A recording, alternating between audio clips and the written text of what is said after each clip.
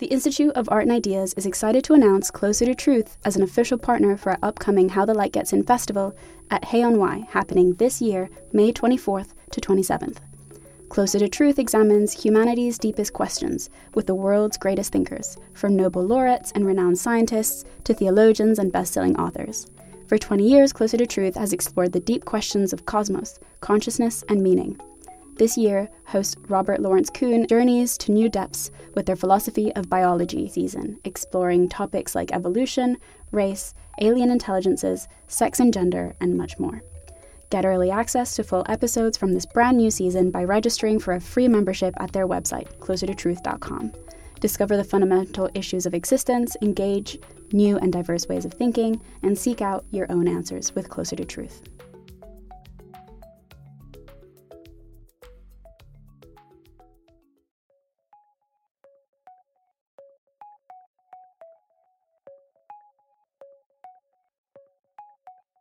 Hello. Hello. Welcome everyone to Philosophy for Our Times, bringing you the world's leading thinkers on today's biggest ideas. I'm Ben, a member of the editorial team here at the IAI. And I'm Ricky, editorial production lead here at the IAI. Okay, Ricky, today we've got a gem of a debate, the key to consciousness. This features famed cognitive scientist Donald Hoffman, neuroscientist Hannah Critchlow, and philosopher of mind Sam Coleman. It took place at our recent How the Light Gets In festival at Kenwood House last summer. Tell us a bit about the debate. Well, I think we all kind of grow up with the idea that consciousness is produced by the brain, that something's going on in the brain which gives rise to consciousness. But recently, and actually throughout the history of philosophy, this idea has been questioned.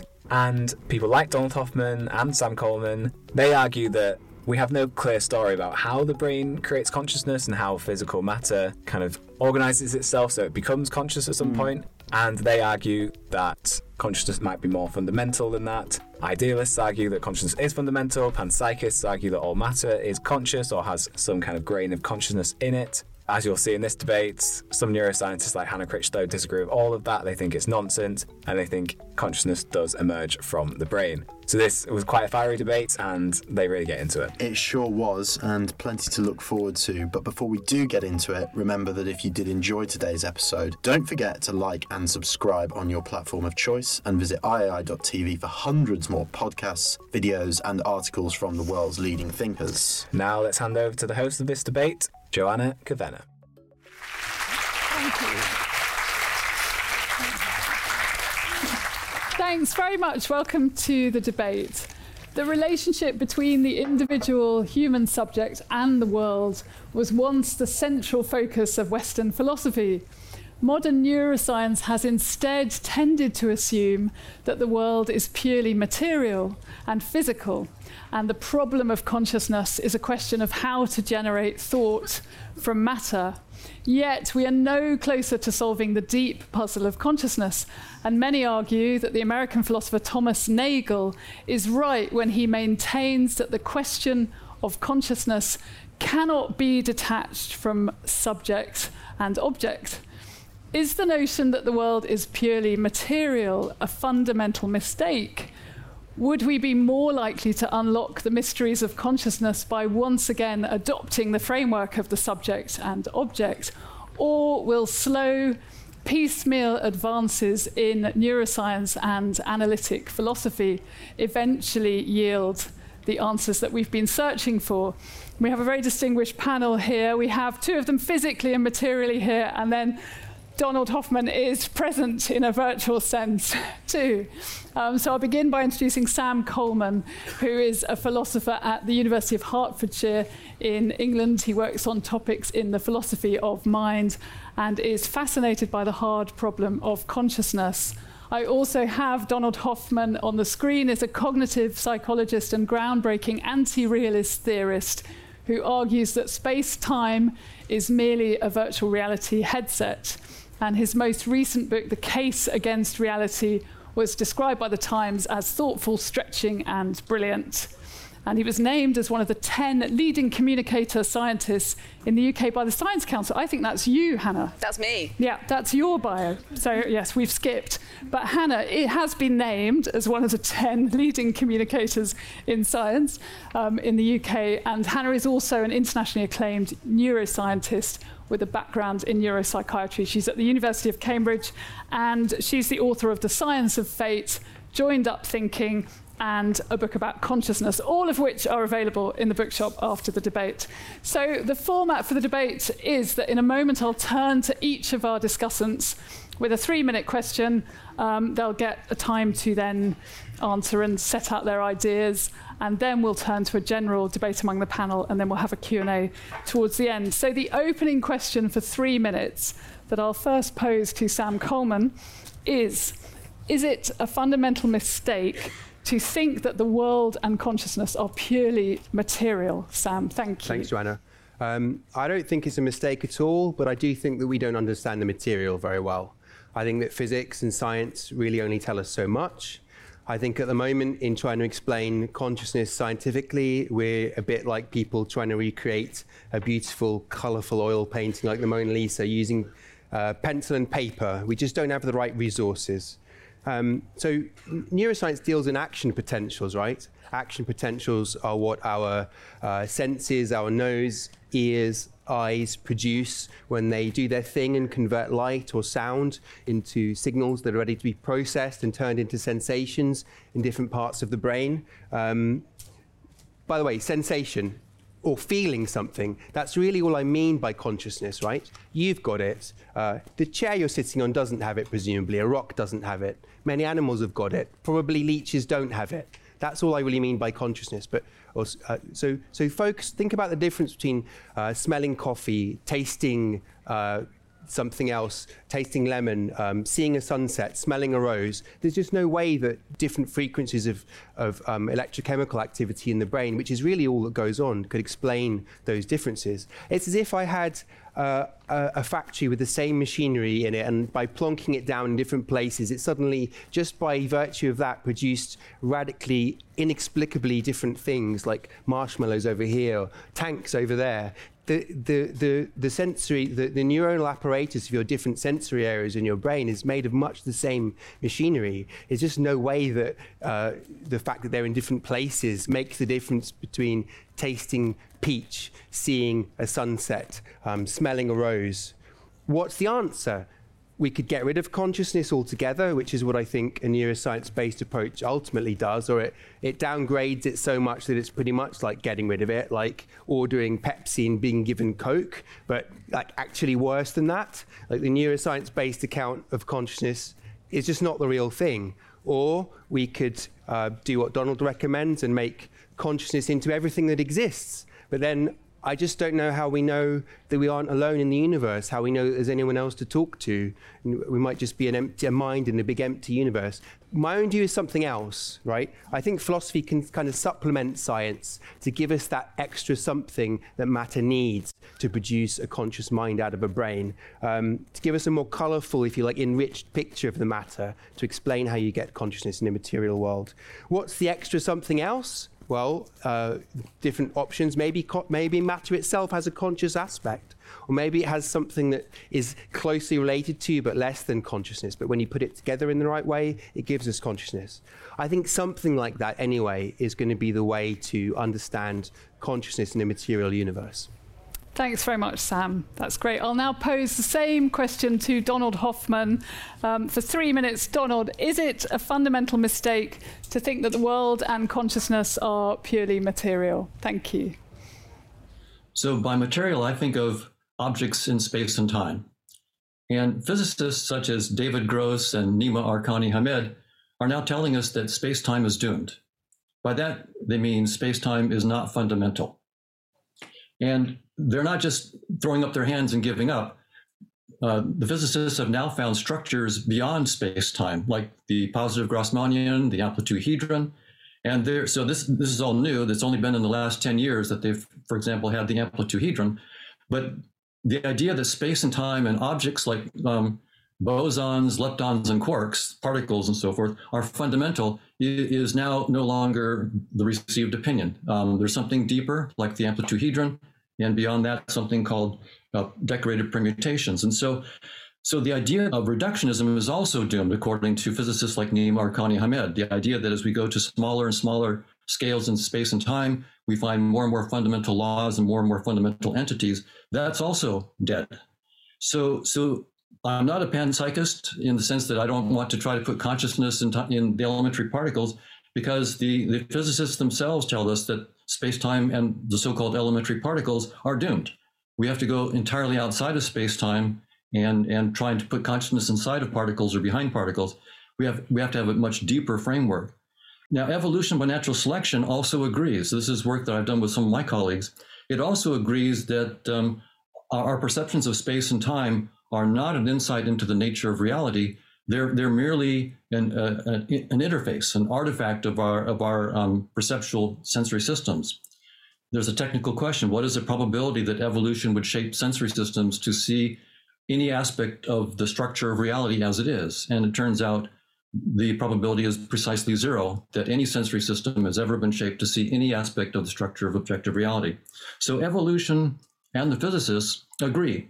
Space-time is doomed, and reductionism is doomed, and so we have to look for a theory of consciousness outside of it. And I would agree with Sam that solipsism is not the answer either. We needed a theory of consciousness that's not solipsistic. Thanks very much, Donald. And I'll turn to Hannah finally for an answer to the question of, is it a fundamental mistake to think that the world and consciousness are purely material? And maybe to respond to what you've heard already too. Thank you. So I think consciousness is quite a funny word in some ways. And I want to talk about something that is possibly more tangible but relates to consciousness. So if we think of morality, for example, it's a very complex behaviour that relates to us as individuals and how we integrate ourselves within the outer world.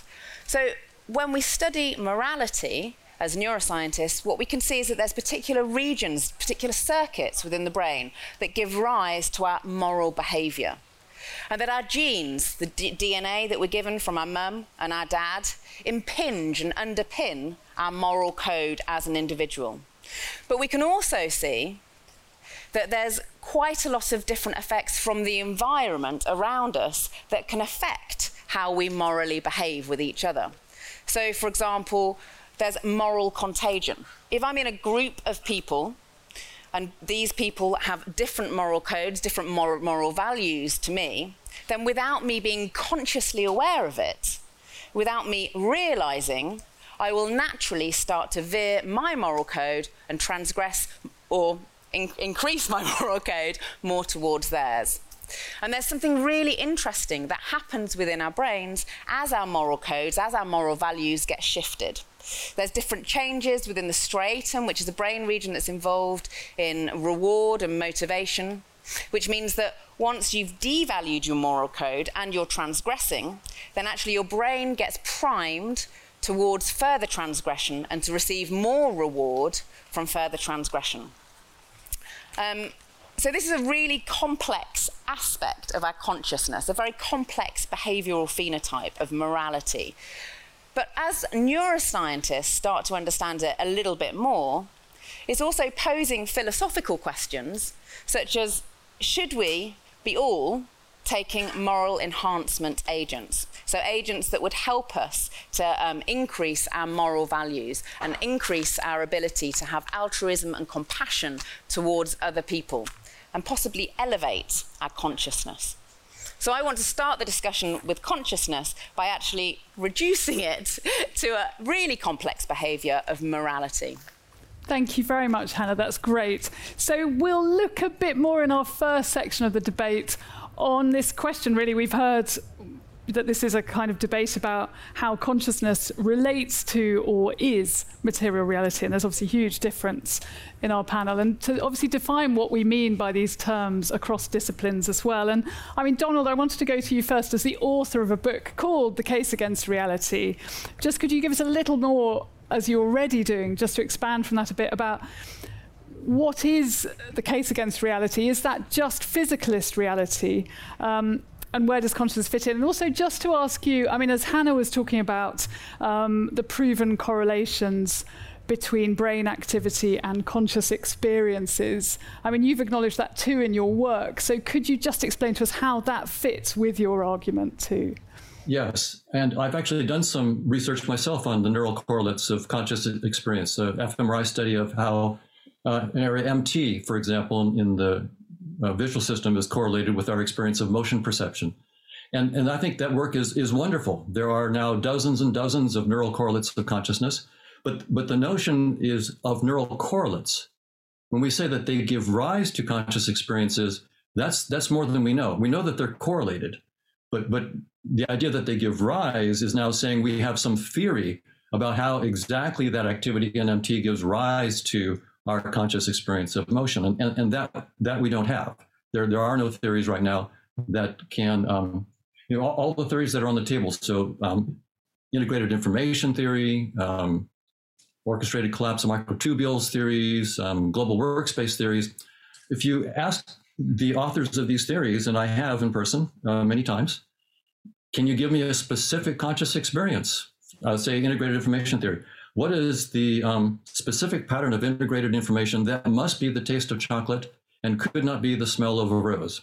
Or what's the integrated information, or say the neural collapse of microtubules that must be a headache and could not be the smell of a rose? And they can't give a single one. So no scientific theory, materialist theory of consciousness can yet explain even one specific case. So they're batting zero. There's no specific conscious experience that can be explained by these approaches. So my attitude is that if we don't have theories that are physicalist that can explain this stuff, then we need to go in a new direction. And the work I would just say on evolution, just to get to the first part of your question, basically the key idea there is that evolution by natural selection is governed by fitness payoffs. And the fitness payoffs guide the evolution of our sensory systems. And so it's a simple technical question.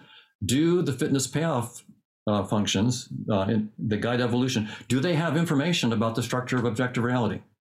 And so it's a clean technical question. Doesn't matter whether you believe evolutionary theory or not. You just look at the mathematics and the answer is quite clear. The probability is zero that any fitness payoff function has any information about any structure of objective reality. It's just that simple. So since the payoff functions don't have that information, they couldn't possibly shape us to see the truth. So that leads to the idea that our perceptions are more like a virtual reality. Space and time and physical objects are, evolution shaped us with perceptions that guide adaptive behavior. Full stop. They didn't need to show us the truth, and they didn't show us the truth. They just guide adaptive behavior. Thank you, Donald. That's great. Hannah, can I turn to you then in terms of what Donald's saying? And so you've written a book on consciousness. So firstly, this question of how you're defining consciousness. And I was also really interested in Donald saying he's worked on these neural correlates. And his question is, do they really give rise to consciousness? And whether you could also look at that too, that question of the particular phraseology as well. So if we think of the idea of consciousness as our ability to form an individual, unique sense of reality that's based on our experiences, but also the genes that have been given to us from our mum and dad, which also then includes Donald's discussion on evolution. And also his idea on the importance of the microtubules as well. So basically, within each of our brains, we have this wonderful neural circuitry that connects up 86 billion nerve cells into this circuit board of around 100 trillion connections. As we learn things from our environment, as we take in information from the outside world, and we solidify them within our circuit board, what happens is that there's a new connection that forms from one nerve cell to another nerve cell. So that's something as we learn in our environment. This is what we see in the brain as we're learning things. As we consolidate that learned thing into a memory, that becomes a stable connection within the mind. And so it can become a fast route of information transfer across that very complex, intricate circuit board. And each of us have a very individual cartography, a very individual circuit board within our mind based on our experiences, and also the genes that we were given from our mum and dad. And that's what creates our very individual sense of reality, our very individual perception of the world. So there's some lovely research that's come out of Chris Frith and Jutta Frith's labs at University College London, where they've basically taken different individuals and asked them about their sense of reality about the world. And because we all take shortcuts in information processing, so we each of us use about 20% of our daily energy quota in order to send those electric signals whizzing across our very individual circuit board within our mind to create our sense of reality. But we each take little shortcuts because our brain is so busy creating this up-to-date sense of reality that it has to use our previous experiences in order to make assumptions. And so what they found in the lab is that when you bring together different people and ask them about their sense of reality and ask them to freely discuss their sense of reality, then they're much more likely to get towards a more accurate representation of reality, because they're balancing out any bias, any kind of errors that are coming up in their individual sense of perception of the world. So really what's important is our collective consciousness, not the individual consciousness, because we're each individually deeply flawed because of the energy metabolism within our brain.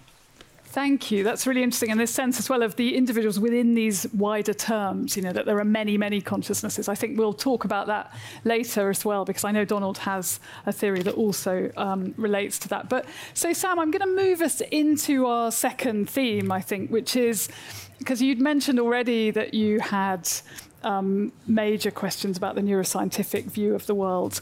And so the second theme within this is that would we be more likely to unlock these secrets of consciousness if we saw the self and the world as fundamentally separate? And I wonder, that would then suggest that we accept, would it in a kind of Cartesian sense, that they're of different substances and we go back to dualism? And could you explain a bit about what you see as working in that question, and maybe explain a bit about dualism to the audience if they, don't already know about it, and whether you then think that could be a solution? Sure. So thanks. So dualism is the idea that mind and body are radically different kinds of thing, right? So your body includes your brain, and that's purely physical or biological as understood by biology and neuroscience. And then you've got the mind, consciousness, sensations, emotions, your thoughts floating in some kind of non-physical bubble, somehow attached to your brain. Now that's a bit mysterious because attachment is a kind of a physical, locational. So Descartes thought that your soul or your mind attached to your brain at the pineal gland. That's kind of weird because that's got a specific location, but he doesn't think minds have got a specific location because they're not physical. So that's kind of a weird view. But he's driven to it for pretty good reasons, and the reasons are we can't understand consciousness, it seems, in physical terms. I just want to make this very, very simple. I don't think it's about viewpoints of view. I don't think it's about sense of reality, because animals have got consciousness. There was a bill just passed about animal sentience in Parliament, and it's about whether we should give certain rights to conscious animals. Conscious there just means can feel pleasure or pain. It's that simple. That's what it takes to be conscious. That's not having a point of view on the world or a sense of reality. It's really a very simple thing, but it's very hard to explain in scientific terms. In neuroscientific terms, like I said, the brain is much of a muchness as regards it's made of neurons. It deals in electrochemical signals. If all of our conscious experience was of one kind, maybe that would make sense, but it's so very different. We don't know what it's like to be a bat, echolocating its way through the world. We don't have any idea what it's like to be a shark, detecting electricity from 5 miles away. Those are utterly different kinds of sense. We know lots about their brains. We have no clue as to what those experiences are like. So I kind of tend to agree with Donald about the shortfall of neuroscience there. So I can see why Descartes' driven to dualism, but the other option, the one I'm recommending, is add a bit more to the matter. We might be able to explain it. Can I just ask you one more sort of philosophical clarification question as well? Because we heard in the beginning about subject-object, this sort of idea too. And I mean, I was thinking about, I know Donald's worked with Joseph Bogan and his idea that consciousness is subjectivity, and so trying to, looking for consciousness is like looking for the wind and this sort of, but this idea of, I mean, can subjective consciousness make an objective science of itself, if you see what I mean? So can the subject really distinguish itself from the object in this question of consciousness, or are you arguing that in itself is quite hard taxonomically? Yeah, it's such a difficult question. It's like Wittgenstein's Sorry. Wittgenstein's Just like a massive question in 2 minutes. I'm fine. sorry. But if you could just explain, what is this? I mean, is this, again, just a dualistic thing? I'm the subject, I'm here. The object is the world, it's over there. Is that kind of what we're understanding from those terms? Well, Nagel's, I mean, this does go back to like having a kind of personal point of view on the world. So Nagel's thought is that consciousness is a personal, private thing. Each one of us has our own. And if you look around all the heads in this room and just think that inside each one is a conscious mind having its own thoughts, feelings, and experiences, it's absolutely mind-boggling idea, but that's the truth of the matter.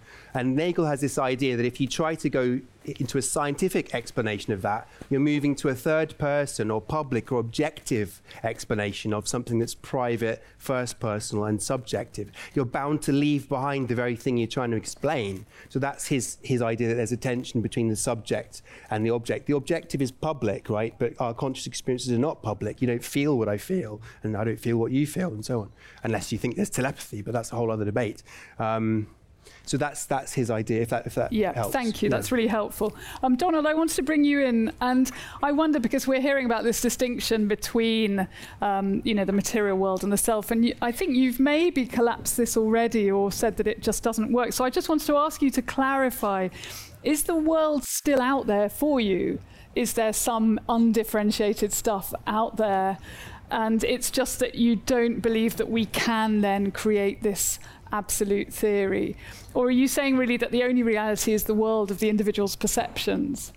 Oh, okay, so I'm definitely not a solipsist. So I'm not saying that all that exists is me and my perceptions. I'm saying that there is an ontology in which consciousness is fundamental. Not just my consciousness, the consciousness of Sam and Hannah and everybody else, they're all there as well. And there's no reason why we cannot use the tools of science to create theories about that are mathematically rigorous about consciousness. So we can formulate scientific theories that are mathematically rigorous, that are not physicalist. I view myself as being a naturalist, in the sense that as a scientist, when my best science tells me that space-time is not fundamental and bosons, leptons, and quarks are not fundamental, then I say, okay, that's what the best science says. Those are not fundamental. Let's move on. So objects that are made out of particles are not fundamental either. So I don't want to ground my theory of consciousness in neurons or other physical objects that physicists tell me are not fundamental. There's no reason to do that. And the physicists have given us a clue. The deepest structure they found beyond space-time is something called decorated permutations. So they give us a clean target. If you have a theory of consciousness and you want something mathematically precise that can start with consciousness and give us space-time as a consequence of consciousness, then give me decorated permutations. And so that's what my team is doing. We have a mathematical model of consciousness that we show can project down to decorated permutations, and from that we can actually create space-time. So the idea is to start with a mathematical model of consciousness, qua consciousness, not a solipsistic model, and not a panpsychist model, because the panpsychist is assuming that particles in space-time are fundamental. So we're starting entirely outside of space-time in deference to what the physicists are telling us to do. And so it's not a dualist model at all. It's a monist model in which consciousness is fundamental and space-time emerges merely as a data structure that certain conscious agents use to interact with other conscious agents. It's one of thousands or millions of different data structures that agents could use to simplify their interactions. And in that data structure, you will find things like neural correlates of consciousness in the brain and so forth. But that's like finding, for example, right now, if I'm looking at you via Zoom, and I'm seeing like trees and chairs and people's faces. I could find pixel correlates of consciousness. Faces move in different ways than trees, for example. So I could come up with a pixel correlate of consciousness that picked out all the heads in the room and said, well, those are the conscious entities. Well, that doesn't mean that the pixels are conscious. That just means that particular aspect of my interface gives me some insight into the consciousness, but it doesn't mean that the pixels created consciousness. And I'll just close by saying, in the same way, of course, I love neuroscience. I do neuroscience, but to think that the neural activity creates consciousness is the same thing as thinking that the pixels create the consciousness that I see. Thank you, Donald. Well, Hannah, would you like to come in on this? That final statement that Donald made, maybe just to respond. Well, I'd kind of quite like to go back to the more recent legislation on the whole kind of definition of sentient conscious animals, and talking about the way that they can perceive pleasure or pain. If we go back and we think about, there's some individuals, there's not many of them living on this planet, but there's some individuals that have had a genetic mutation, so they actually can't feel pain, right? So they literally can't perceive pain. That they function in every other way on this planet. Are they conscious? Because according to this definition, no, they are no longer conscious. But of course they are. But there's something that's quite key that underpins this. So unfortunately, because they don't perceive pain, because they don't feel it, they are less likely to form those neural connections within their mind, so that they respond to different environmental triggers in a way that they protect themselves in future occurrences when there's a threat or there's a danger there. And this is really what I think underpins consciousness, is our ability to learn, and it's thanks to these microtubule dynamics and this synaptic plasticity. There's something else that I think we can learn from science on consciousness, and that's by looking at different altered conscious states. So some people think that if you take psychedelics, LSD for example, it enhances your conscious level. And you can see when you're looking in the brain of somebody who's on small doses of LSD or other psychedelics, that what happens to their brain is that it removes any layers of assumptions that have been made from the outside world, and it actually creates more of a naive, childlike brain network within that particular brain. So those kind of layers of assumptions and learnt things about the world actually get stripped away from following that psychedelic experience. Also, meditation has been linked to enhanced consciousness. When we study the brain of a Buddhist monk, for example, that is very well trained in meditation, what we see is that they've got an enhanced level of gamma oscillations. Now, gamma oscillations are the electrical oscillations that zip across the connectome of our mind at the highest speed of electrical oscillations that are possible within the human brain. And it's that high speed of electricity that allows the brain to integrate different pieces of information across the whole connectome, so that you're literally able to access all of the information that's there within your individual brain. There's something else that if I've got time just to quickly mention about consciousness, is that actually, we're discovering more and more about how we are, not just our moral values can be contagiously transmitted between us as individual conscious beings, but also our emotions can be contagiously transferred.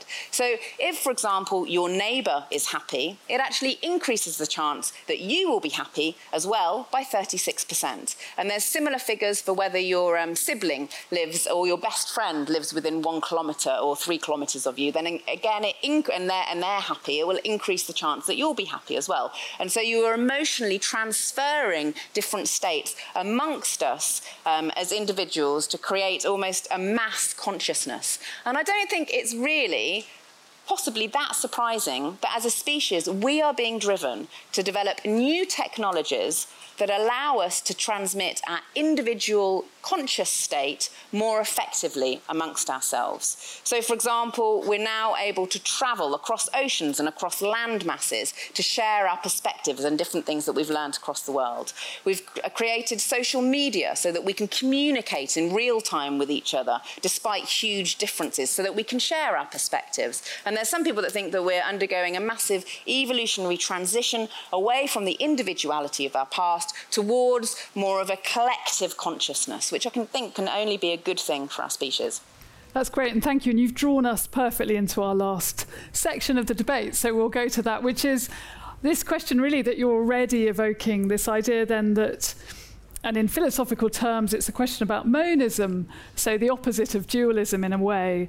A question then, if we've decided that this division of the world into matter versus something immaterial hasn't entirely worked for us, which may be the view of some of our panel, then do we go for something called monism, which is the idea that the world is made of one sort of thing? Could this help? I'm going to turn to you, Sam, just to explain, for a start, what is monism? You work on Russellian monism particularly. Maybe that's something you could also explain. And in a way, how does it help the debate on consciousness? How could it present a solution? Good questions. I mentioned dualism before. I mean, the major problem about dualism is if the mind is non-physical and literally doesn't exist doesn't have a spatial location, doesn't have mass, anything like that, how on earth does it help to push your body around? It's just like a very basic, called the interaction problem. So that tends to make people think that there's only one kind of stuff, that the mind and body are made of the same thing, otherwise they couldn't interact. And then we tend to think these days that it's physical stuff, right? But as I've been explaining, I don't think that that is the purely, at least matter as we currently understand it, is enough to explain consciousness and sensation. By the way, I didn't mean to imply that only a thing that experienced pain or pleasure was conscious. The point is that it feels something. It could be emotion. So those people who lack sensations of pain and pleasure, presumably they have emotional feelings. They have other kinds of bodily sensations. They will have conscious states. Otherwise, they would be kind of like what we call zombies in philosophy. Russellian monism, right. This is named after Bertrand Russell. And Russell had this view of physics where he thought that physics kind of gives you the skeleton of the world. Or if you want to talk about particles, like bracketing for a moment Donald's possibly correct view that there aren't really such things as particles. That, say with an electron, physics will tell you what an electron does, but not what it is. A bit like if all I knew about you was where you went to work, what time, that you went to the gym, that you gave to charity, but I didn't really know who you were, what you were made of, what your character was like. So Russell's idea is that physics only tells us how electrons interact with other things. It doesn't tell us what really an electron is made of. And it sort of leaves a gap in the middle of our understanding of physical entities, could be particles, and then you just stick something in there. You say, well, maybe there are hidden properties to electrons that are relevant to the production of consciousness, if you think that's all we're made of is just particles or physical stuff in the end. And that's the idea of Russellian monism. So it's a kind of enhanced or enriched monism. Instead of a physicalist monism that's been being referred to, it's a more colourful monism, if you like, which is what I was trying to advocate for in my initial pitch, if that makes sense. Yes, and thank you. That's great. That's really helpful. I'm going to bring Donald in on this. I mean, firstly, I guess I was thinking of Sam's remarks about maybe matter has consciousness. And I mean, Donald, you've distinguished your approach from a panpsychist approach in the past. And I think you've said that that kind of approach, that panpsychist approach, hasn't been cashed out into a mathematical theory. So maybe to distinguish what you're doing from that quickly, and also, I know you've advanced a theory that reality may be a network of conscious agents. And as Hannah was talking, I was thinking about your theory as well. So if you could just explain to us a little more about that as well. Yes. I think that one idea here that might be helpful is what I call the stipulation problem of consciousness. So most theories today, 99% of the theories that are available on consciousness today, stipulate space-time and particles or physical objects like neurons as being existent. And so they stipulate that. And then they stipulate certain properties. For example, integrated information or orchestrated collapse of microtubules or global workspace states, whatever. So then they stipulate those structures, those activities. And then, as it turns out, since they cannot from those derive any conscious experiences, they stipulate the conscious experiences. They stipulate that this pattern of activity in V4 is color experience. They stipulate that this pattern of activity in M5 is motion experience and so forth. So you stipulate space-time and particles, you stipulate the integrated information or whatever that, and then you stipulate the conscious experiences. So it's stipulation all over the place and no explanation whatsoever. Same thing with panpsychists. You stipulate the particles exist and you stipulate that there are these conscious entities that are inside them. There's no principle why this consciousness should be behind this particular particle, or it's all stipulated. So my attitude is, if we want a clean scientific theory that's mathematically precise, let's stipulate, with a nod to William of Ockham, as little as possible. So what we try to do is stipulate only the conscious experiences, period, and then show how with that stipulation alone, we can then boot up space-time and particles as one of many interfaces that consciousness can use to interact with itself. And so that gets to the second part of the question you asked me, which is about the conscious agents. And so again, I'm not interested in the hand wave. I want a mathematically precise theory. And so we published a paper called Objects of Consciousness.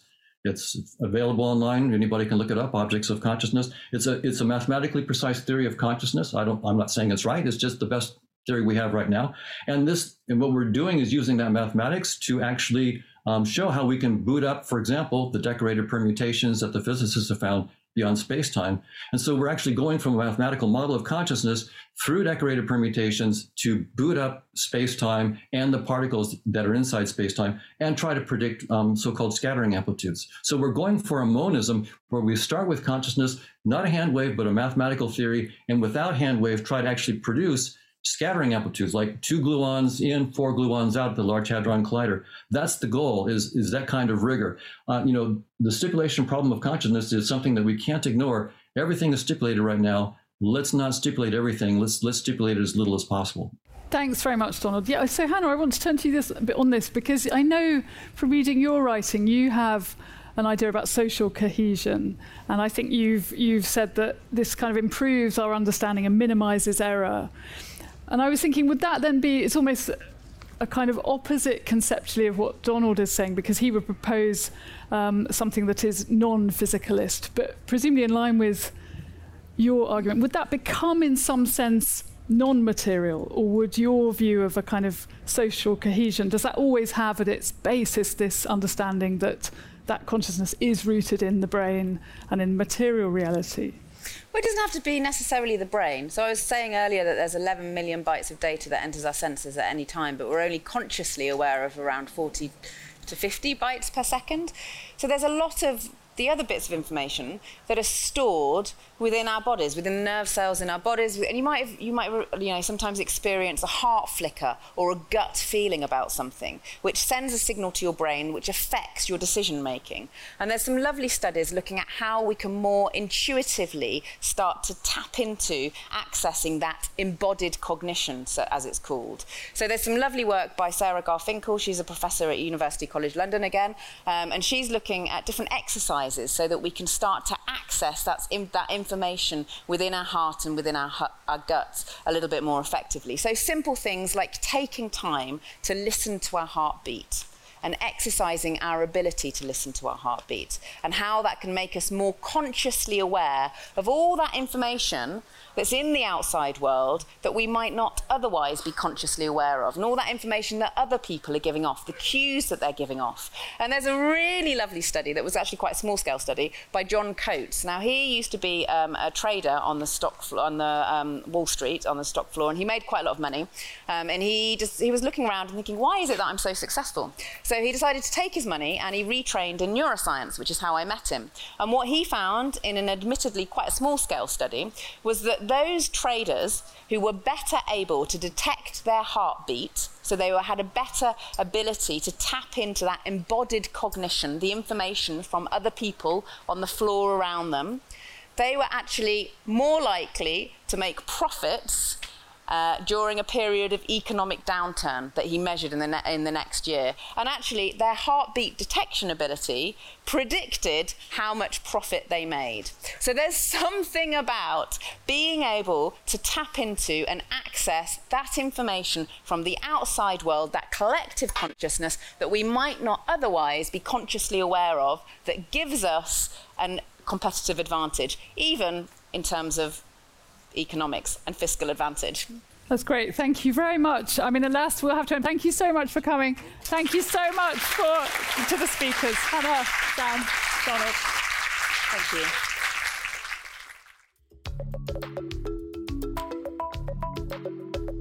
Well, that sure was an interesting discussion there. Some fascinating thoughts from all our panellists. But that's all for this week. So thanks for listening to our episode of Philosophy for Our Times. If you enjoyed today's episode, don't forget to like and subscribe on your platform of choice. And visit iai.tv for hundreds more podcasts, videos, and articles from the world's leading thinkers. Let's jump into Peppa's world of play. Look for spring flowers, hunt for muddy puddles, and bravely explore exciting places with Peppa playsets. Peppa Pig.